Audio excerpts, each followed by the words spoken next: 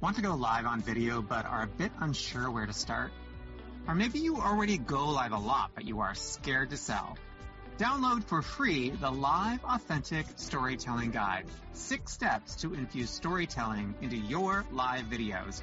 You'll get practical structure to help you convert your audience from raving fans to loyal customers. Go to www.livestorytellingguide.com and get your free guide today. This is the Creative Soulpreneur Podcast. I'm your host, Nick Demas. Let's go. Welcome back to the podcast, my friends. So how are you liking these word of the weeks? I would love to know. You know, we make content here and we throw it out and we see what works and what doesn't work and what people respond to, but we really need your input. We need to hear what you are really thinking. So do me a favor and DM me on the grams, on the Instagram at the Nick Demas, and let me know if these word of the weeks are of value to you or if they're not. To be honest, I need that honest feedback. It's very, very true that we need that help so that we can best serve you. Speaking of which, today's word of the week is surrender. I thought I would start with the dictionary definition, good old Webster's, because what you may often think of, or most people think of, when they think of the word surrender is, you know, that guy with the white rag in the air that he's waving back and forth. So I looked it up. The definition is cease resistance to an enemy or opponent and submit to their authority. Now, I think the word surrender is one of the most misunderstood of all spiritual principles because of that definition that I just read. Because a spiritual surrender is slightly different. Most theistic religions encourage devotees to surrender and place a high value on doing so to the divine will. Some schools even demand total submission to the guru or spiritual leader, particularly in the East. You know, here in the West, we've got a real resistance to that for really solid reasons because we've seen lots of abuses there, right? But in the East, it is more a tradition to surrender to them, but in a way of trust. But really, when I think about the word surrender, spiritual surrender, it's an acceptance of what is your present reality.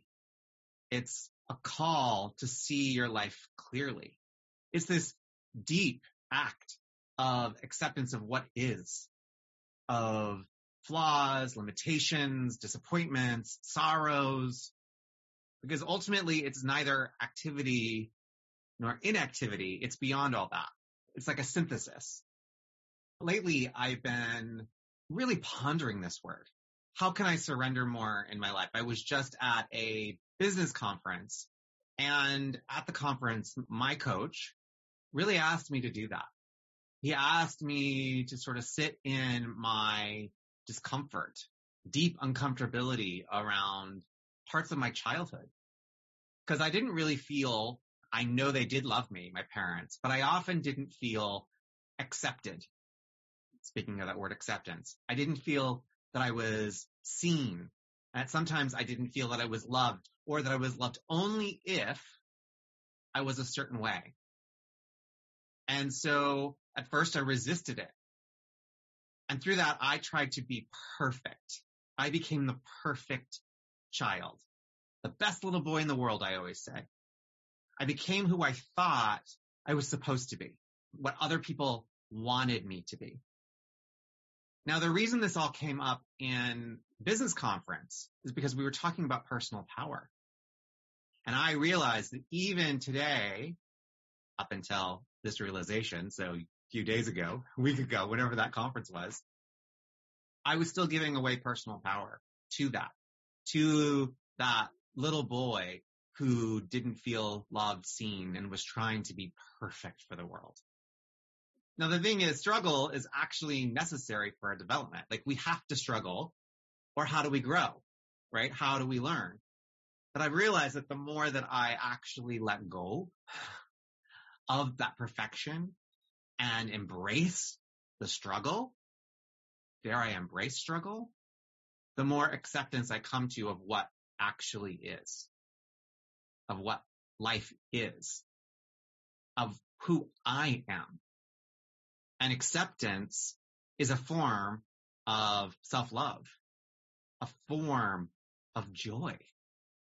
And the Vedic texts, which, obviously with my yoga background, I'm very drawn to, talk about spiritual surrender as the joy of surrender.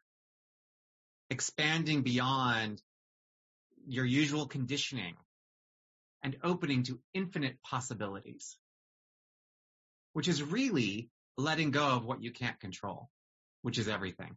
And that's really what I'm stepping into. And I invite you to step into. As Deepak Chopra calls it, the wisdom of uncertainty.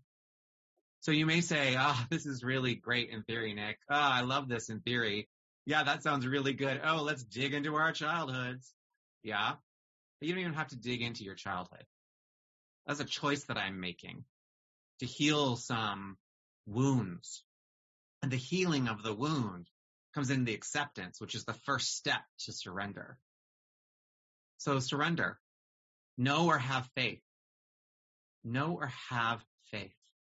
You know deep within yourself that there's something beyond, something more.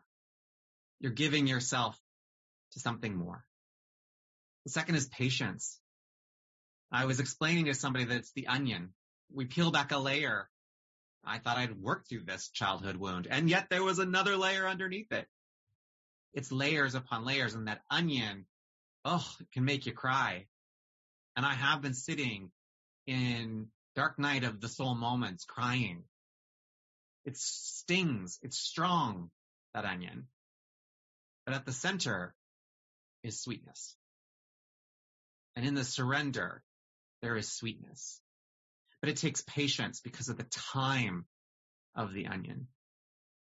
And it's awareness expansion. The more you become aware, the more you accept. And that leads you to this beautiful space and place of love. So, the new definition of surrender is a gift of giving the self to something greater. We'll see you next time.